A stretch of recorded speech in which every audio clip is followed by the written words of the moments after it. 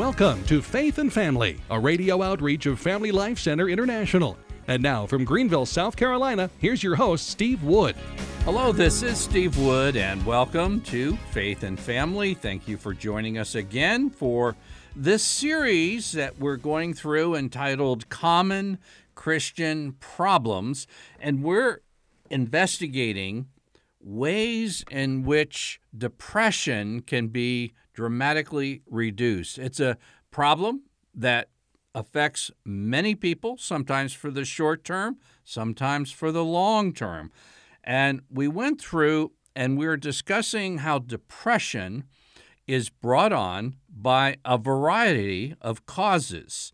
And it's often a combination of causes.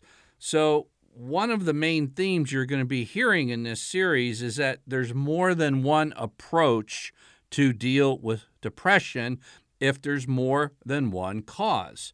And we looked seriously last time at the spiritual causes for depression. And there are spiritual causes, and the Bible is quite explicit about it as we went through, but there's also very strong spiritual solutions. Today, I'd like to look at some of the psychological insights and aids to overcoming depression. By that, I mean various types of counseling and realization of where maybe problems come from and then developing ways to deal with it. As I mentioned previously, antidepressants aren't the only solution to depression. One reason, 30 to 50% of people in their initial treatment find that the antidepressants don't work. So that's a pretty good reason right there. They have a failure rate that's relatively high, over 50%. And 84% of those who start taking antidepressants do it for 3 years or more, and that's regarded as a long-term. And there are 22 papers, research papers, that have concluded that these psychological drugs are not beneficial in the long term. Now, the reason that antidepressants are kind of the go-to solution is that modern medicine has said there's a chemical imbalance in the brain that's causing the depression. Now, I don't necessarily dispute that, but there could be another way of looking at this. Dr. McCullough is just one person among many, advocating a different possibility of what could be bringing on the depression as its ultimate cause. And it's something like this. Before there's a chemical imbalance, there could be an original cause of both the depression and the chemical imbalance, kind of the chicken or the egg question. So while antidepressants may help with the chemical imbalance, it may not be able to cure the root of the problem if it's something other than chemical imbalance. Make sense? Okay. Now, what causes depression? The root causes. Okay, if it's beyond simply a chemical imbalance, could there be something happening by the person or to the person that could be causing it? Well, it's pretty obvious that if you are living in a very unhealthy way, if you're living in a very unnatural way, it's a self-imposed injury, so to speak, and little can be done for you without life change. You know, a lot of people would love to have a cure for depression with a pill. That's so much easier than a life change. I'll go even a step further. Since I did Catholic call-in shows for a decade and a half, a lot of people would like to hear a 5-minute answer to a call-in show to overcome a life change. But if you're living in an unhealthy way, in an unnatural way, in a harmful way, you could be harming yourself. And a pill isn't going to correct a depression brought on by living in a manner opposed to the way you should. One respected psychiatrist put it rather bluntly. He said, most people are depressed because they're living depressing lives. In other words, there comes a time for life change. So that's something that might be done by me that's causing the depression. And a pill isn't going to correct it if that's the cause. And there's a second area, and this is where I really want to drill down today because I think it's overlooked a lot, and it could be a huge factor in so many people suffering depression today, and namely trauma. Trauma is the root cause for many, you might say, unexplained human problems, addictions, even the homosexual, transsexual, whatever lifestyles, pornography addictions, chemical addictions, alcoholism, and depression. You say, well, trauma, what would cause all that? And when I would say trauma, I'm going to really focus on childhood trauma, but there's various ways that trauma can affect an adult as well. There's a very insightful 10-question inventory that has been designed. Initially, it was done with a survey with the CDC and another health system to 17,000 people were given 10 questions. And in the questions, the people were surveyed about childhood abuse, neglect, and family dysfunction. And this is called the Adverse Childhood Experience Survey. Adverse Childhood Experience, it's commonly known, abbreviated form, as the ACE survey. Again, Adverse Childhood Experience. And if you have an ACE score where you affirm saying yes to the question for 5 or more questions for women, you have a 42% probability of suffering depression. For men, answering 5 or more questions in the affirmative, you have a 30% probability of depression. Do you see why I want to go and look beyond simply chemical imbalances that and not simply things that you are doing, but maybe things that were done to you? If there is 5 or more questions answered positively, the risk of depression is tripled. The risk for alcoholism increases 4-fold. So I am going to go ahead and give you these 10 questions quickly. I'm going to abbreviate 1 or 2 of them in case little ears are listening, but here they are. Number 1, did a parent or other adult in the household often or very often swear at you, insult you, put you down, or humiliate you, or make you afraid that you are going to be physically hurt? Yes or no? Question 2, did a parent or other adult in the household often or very often push, grab, slap, or throw something at you? Or did they ever hit you so hard that left marks or you were injured? Number 3, did an adult at least 5 years older than you ever sexually abuse you? We'll leave it at that. Number 4, did you often feel or very often feel that no one in your family really loved you or thought you were important or special?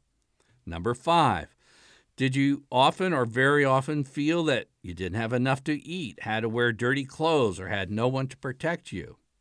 Or your parents are too drunk or high to take care of you? Number 6, was a biological parent ever lost to you through divorce, abandonment, or other reason?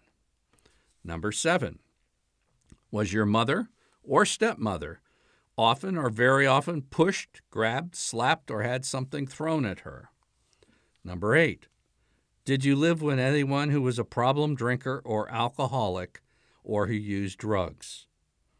Number 9, was a household member depressed or mentally ill, or did a household member attempt suicide? And number 10, did a household member ever go to prison? The higher your ACE score, again, ACE stands for Adverse Childhood Experiences. The higher your ACE score, the higher the probability of suffering from psychological problems. And these are problems that at their root, medication alone will not heal. Medication may enable you to kind of get your life to a degree that you can then pursue healing of these root causes, but you can't expect medication to simply heal people who have lived through these things. And you might say, wow, that sounds like a nightmare. Well, a lot of children grow up in nightmarish conditions. And some people, their average score is higher than 5. For instance, if your ACE score is 7, just think for me for a minute. What would be the risk of an adolescent suicide attempt? It increases 51-fold. Adult risk of suicide goes up 30-fold. So you see why I want to come back to trauma as a prime, perhaps the prime cause of depression. And I've particularly focused on childhood experiences because obviously they cover so much of our life. Because when you're forming your view of the world and reality, yourself and relations with others, and you have such negative impact, it obviously stays with you. It's very hard to shake. But also things happen to people as they get older. I'm thinking particularly people who have served in the military, really, extreme situations. We're realizing that the more extreme the situations, the more extreme the psychological problems. So, yes, you can take medication for that, but it's not a long-term solution until perhaps you can deal with some of the things that give rise to those feelings. But for those who aren't in the military, or even those who are, a real cause of depressive thoughts and suicidal thoughts is sexual abuse. 1 in 4 girls and 1 in 6 boys, according to national statistics, will be sexually abused before they turn 18 years old. Personally, I can't imagine that. Maybe that's a good thing I can't imagine that. And maybe these numbers, for whatever reason, are inflated. Don't quibble with it. You'll be doing people a real disservice. They're sky high, and we know that. A phenomenal percentage of women will experience rape at some point in their lives. Even college women, 1 in 5 are sexually assaulted while in college. And 94% of women who are raped experienced the symptoms of the post-traumatic stress disorder. They start popping up within 2 weeks after the event, just like a person who's been in combat. 33% of women who are raped contemplate suicide. And approximately 70% of rape or sexual assault victims experience moderate to severe distress, a larger percentage than any other violent crime. So we have in our society where homes are falling apart, alcoholism, physical abuse, sex abuse are hitting so many people.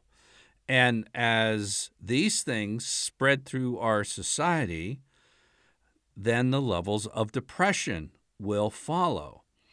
I compare this, by the way, to a virus. We're learning that certain viruses can invade our bodies and lay dormant for years. And perhaps it's a sickness, a period of extreme stress, physical or emotional, even a vaccine, because vaccines have things in them that try to trigger a response to a virus that you're being vaccinated for, but they're finding that can even stir up the viruses that you don't even know are in your body. And that's why a lot of undiagnosable physical afflictions come about. Well, the same thing can happen in your emotional life, your psychological well-being.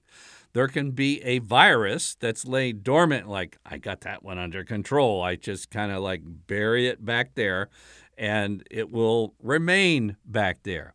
But life events are like triggers. I call it like a trigger effect that can bring these unexpectedly to life. And one of the things that I have written about, I've written 2 books, actually, preparing for marriage, but there's a chapter, an identical chapter almost, in each of the books, the ABCs of choosing a good wife and the ABCs of choosing a good husband, that could be read by any married adult, because this is very widespread. And I'm talking about just like that virus that can hide out in your body for years, maybe even decades, and then all of a sudden something triggers it. Well, I wrote a chapter entitled Beware of the Trigger Effect. And I've been told this is one of the 2 chapters in this book, or these books, that's worth the price of the book. So here's half the worth of the book right here. These are very short chapters, only 5 pages. It's the A to Z. And I'm going to read you just a little bit of the Beware of the Trigger Effect. You were thrilled to meet, fall in love, and marry Mrs. Wright. You didn't spend much time learning about her parents and family experiences. Why bother? You found her to be an attractive, funny, caring, and kind soulmate during your dating. So you were shocked a few months after the honeymoon, or after the birth of your first child, when she seemed to change dramatically for the worse. Now she doesn't even seem to be the woman you married. What happened? I call it the trigger effect. Most people have unresolved childhood conflicts lying dormant inside them. Even couples who live together before marriage mistakenly think that such an arrangement is the best way to get to know each other deeply. Often find that these conflicts remain hidden, even while living together. But the pivotal events of marriage or the birth of a child have the potential to trigger their reappearance unexpectedly. The result can be monumental personal and marital difficulties. And here's the bottom line. We all bring our past family life into our marriages. And now here's the line that I've found Christians, seriously committed Christians, Catholics who have had wonderful conversion experiences and go to one of the great Catholic universities or colleges and meet the spouse of their dreams, also highly committed, and then all of a sudden have problems the like of which seem to be able to destroy their marriage. And even their friends are amazed why these couples have this problem, because they are living a solid Catholic life. Here's the line. Everyone, even a committed Christian, is deeply affected by personal family history. And remember, since I'm talking about trauma, some of the trauma goes beyond family history. And the mistake is that Christians think that because I have a conversion experience, that past will no longer affect me. Now, it is true that Christ heals us, but sometimes that healing takes a bit of progression. Like when the children of Israel were going into the promised land, it's kind of like ourselves were converted by making the big transition, like crossing the Jordan River, and then we go into the promised land. But the promised land wasn't conquered in a year. It was little by little. There was a gradual change and transformation, getting rid of the enemies and finding peace in the land. It's very similar to our lives. But what happens if you stuff it, so to speak, in a box, psychologically lock it down, and think, I'm done with that. I'm going to live a different way than the terrible ways that perhaps I experienced in growing up. Then you get married. Marriage brings out the inside, even stuffed, locked in those boxes. It comes out. And then at that point, you have two problems.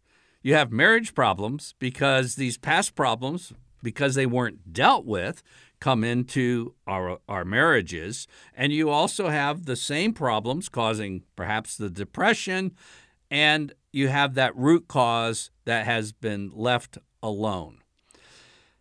Now, what do you do? Well, it's not a bad idea if you kind of went through that adverse childhood experience, the ACE questions. And you can find this just through a real simple Google search for the ACE 10 questions, and be honest, okay, and answer yourself. Then I would recommend, and before marriage, ideally, but I realize that many of you listening to me are married, but before marriage, ideally, you get a good, competent counselor who can kind of open that box of hurts and start to unpack them and guide you in a thoroughly healthy way as a believer to overcome these. By simply locking them away, you haven't dealt with them. They're still there, and they come at, and sometimes the birth of a first child, as I mentioned too, some kind of extreme shock, stress, death of a loved one, whatever, can bring all this out. But here's the colossal mistake number one that you can make when faced with this situation. And that mistake number one is that, well, any counselor will do to get over serious family trauma or sex abuse. And I hate to say this, but it's simply not true.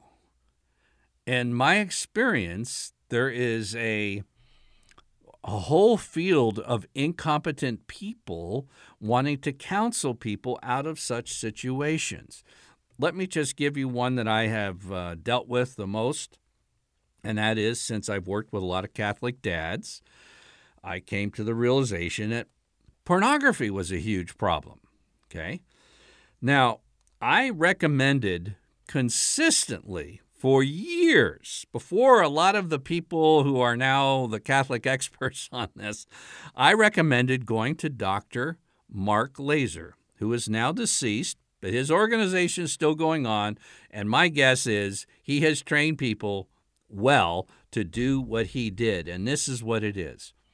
Dr. Laaser was a good man with the most honest intentions to be a good Protestant minister, went to a leading seminary, went on to get a doctorate in counseling, and ended up doing the most horrendous things you could imagine. And the reason, and by the way, he had a healing when a counselor got with him and took him back to a childhood trauma that was causing him to act so contrary to the way he wanted to live his life.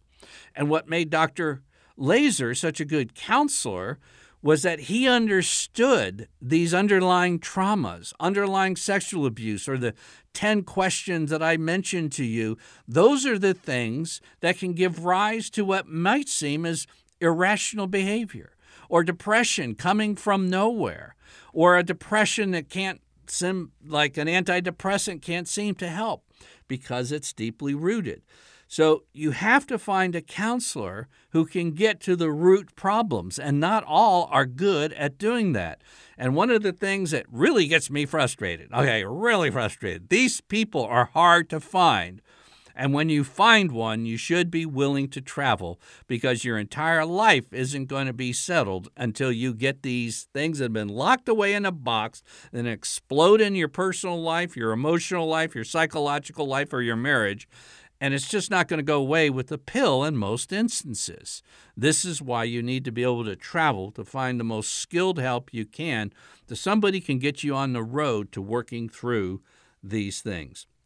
Colossal mistake number 2, I've already mentioned, but a Christian conversion experience doesn't undo all past trauma, family trauma, sexual abuse trauma, military trauma, and the best is deal with it before marriage, but it just doesn't go away. I'll just say it, okay? I'm thinking of a couple who went to Steubenville. Steubenville's a great place. And a Steubenville friend was telling me, this couple's having marriage problems, serious problems. They're thinking of getting divorced. And it's just unimaginable. These are the most committed Catholic young people in the Steubenville campus. What's going on? I just asked a few questions and boom, there were boxes back there that assumed the conversion experience healed. No, the conversion experience was crossing the Jordan River. There's a lot of conquering of the unholy land to make it the holy land, the promised land, and that's Christian growth, and we have to deal with these things. And then colossal mistake number 3, and this is kind of a balancing act, and again, while you need a good counselor, you don't just want to blame shift, okay? Because if you're going through that ACE survey and you had some really negative family situations, it would be easy to put all the blame on somebody else. And very often when you experience that kind of situation, you also begin acting out in response to that situation in negative and sinful ways. You take ownership of what you have done. You go to confession for what you have done, and what was done to you, that's where you get a good spiritual advisor. And there's a few. I know one in Miami, or like Dr. Laser, his organization still exists in the Twin Cities. I would still go there despite all the crazy things going on in Minneapolis. You don't want to blame shift. If you've done things, own up to it. If things have been done to you, experiences that you have not planned or willed have impacted your life in a negative way, you may need some help.